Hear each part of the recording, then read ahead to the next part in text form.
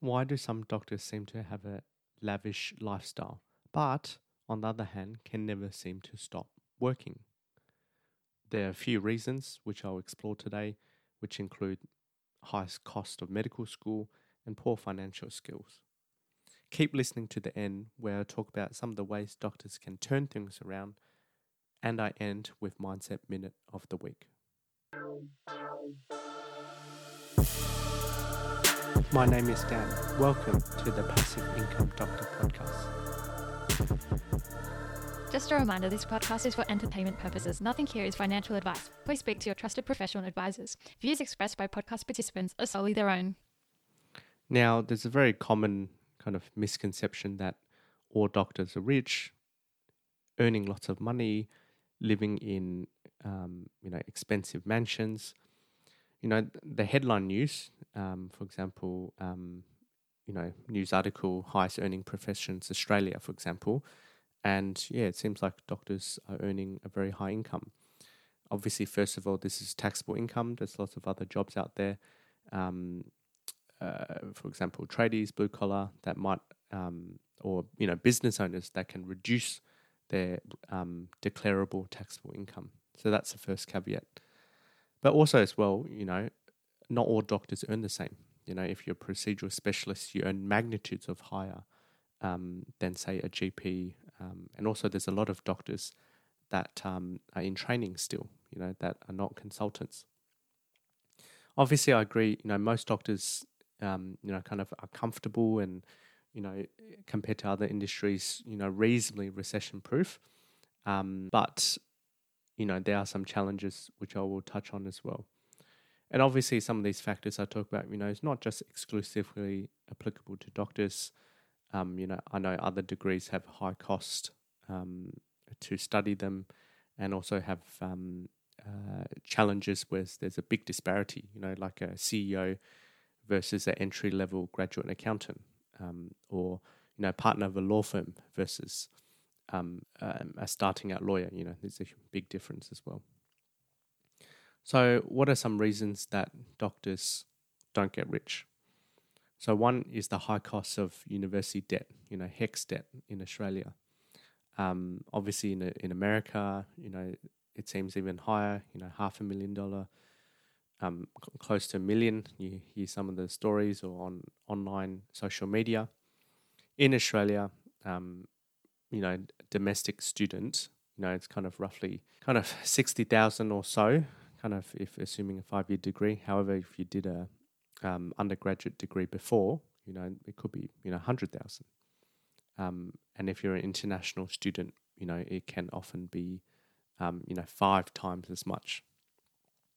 So then when you do start working, you're kind of weighed down by this debt, affecting your borrowing power, taking a period to pay it back, and all the while it's accruing interest as well.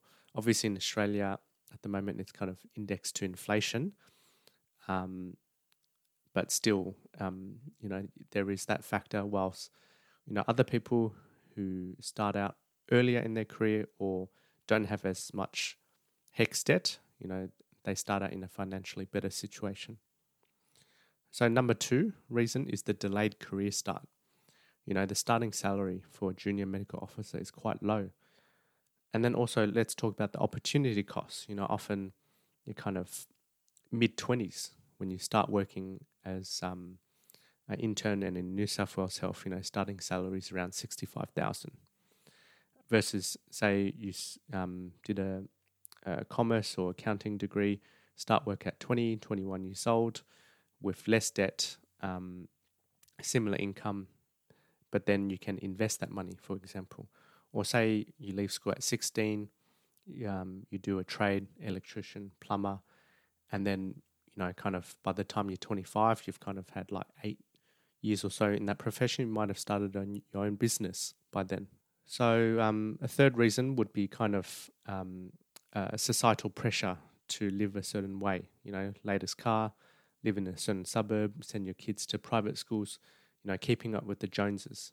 This is another challenge. Number 4 would be overhead costs. For example, dentists, the fitting out the dental chairs can be very costly. private rooms for consulting rooms for specialists, non-GP or GP specialists can be quite costly. Having a practice manager, admin staff, rent, electricity, insurance, medical indemnity insurance premiums have skyrocketed over just the last few years. Also, medical registration fees increasing year on year.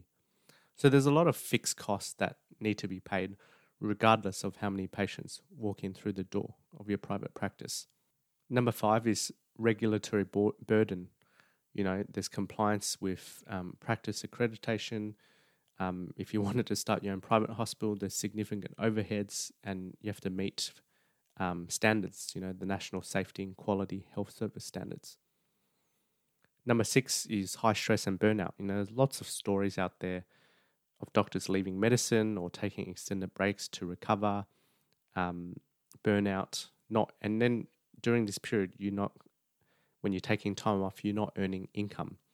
And if you're a private practice doctor, there's no paid annual leave, sick leave, things like that. Number 7 is poor financial skills.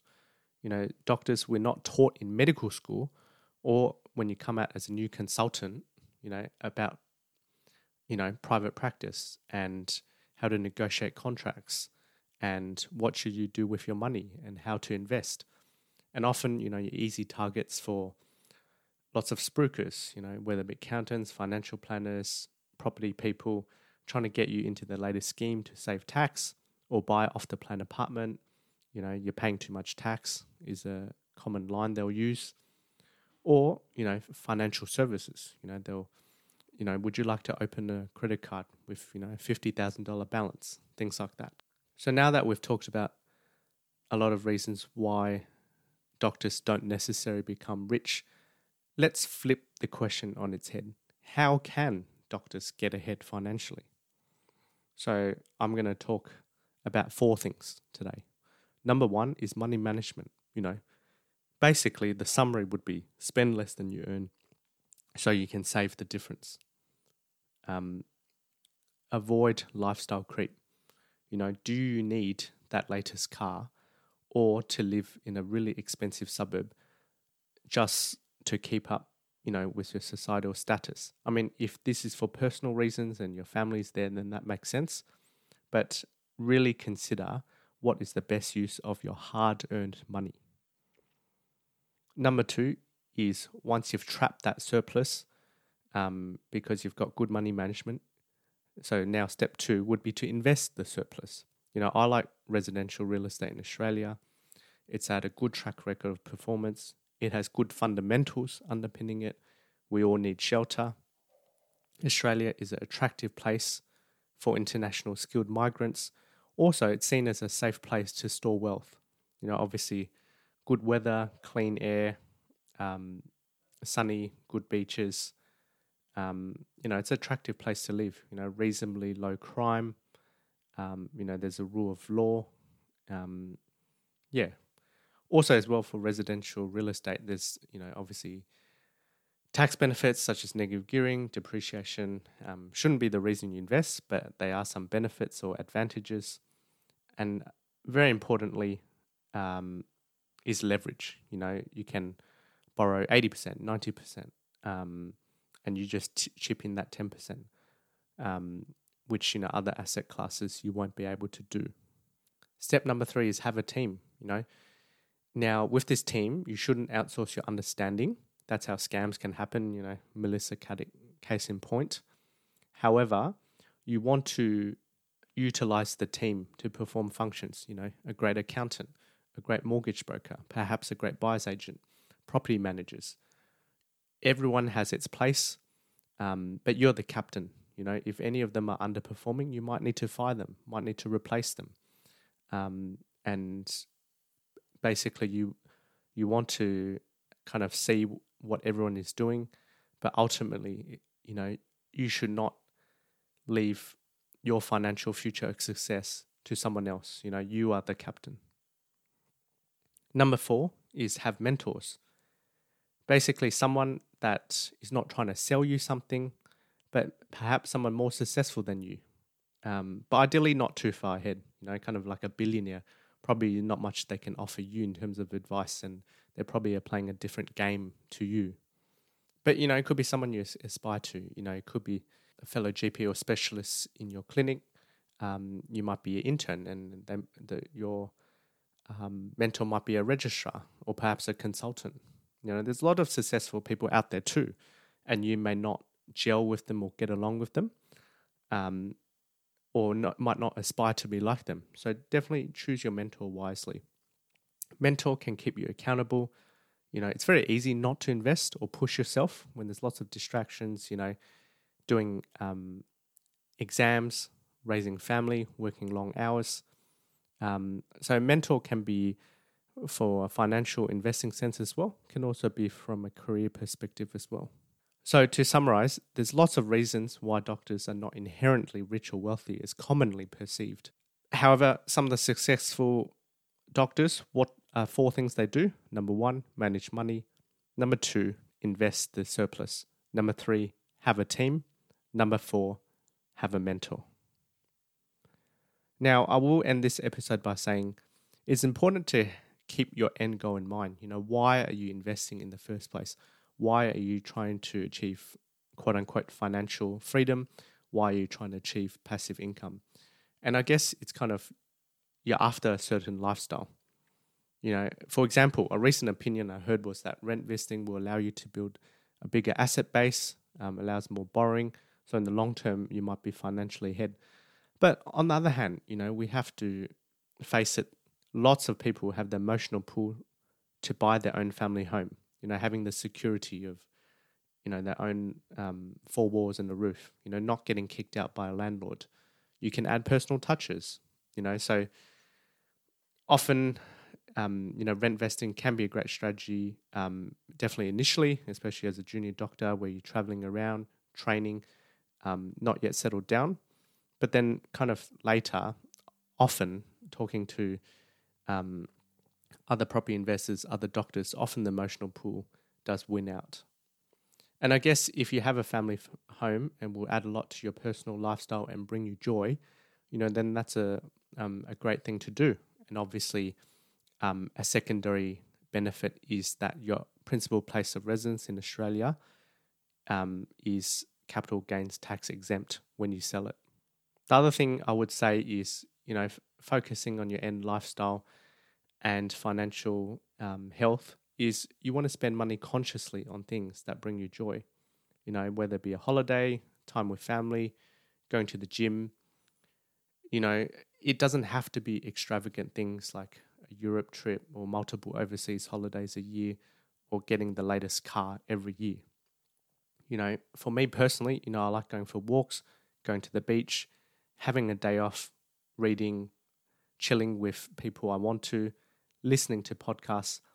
A lot of enjoyable things in life don't cost very much, So for me, I'm not after a crazy passive income goal, but I want a goal that I can able to reclaim some of my time back, having some of that financial independence and also some time freedom back as well.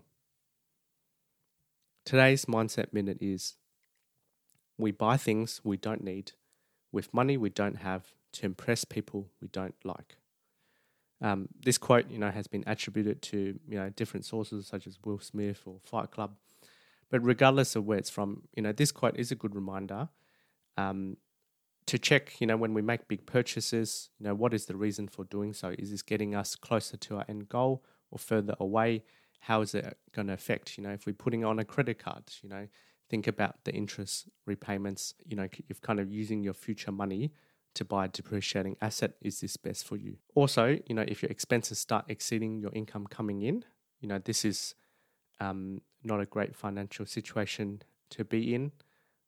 So please review, and you can also seek out help. There's a lot of people that are happy to help. Also as well, if you can trap your surplus, as in your income is greater than expenses, early in your life, this sets up good habits.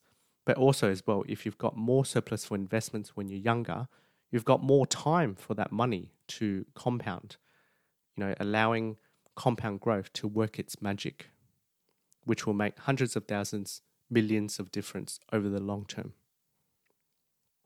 So I hope you found today's episode helpful.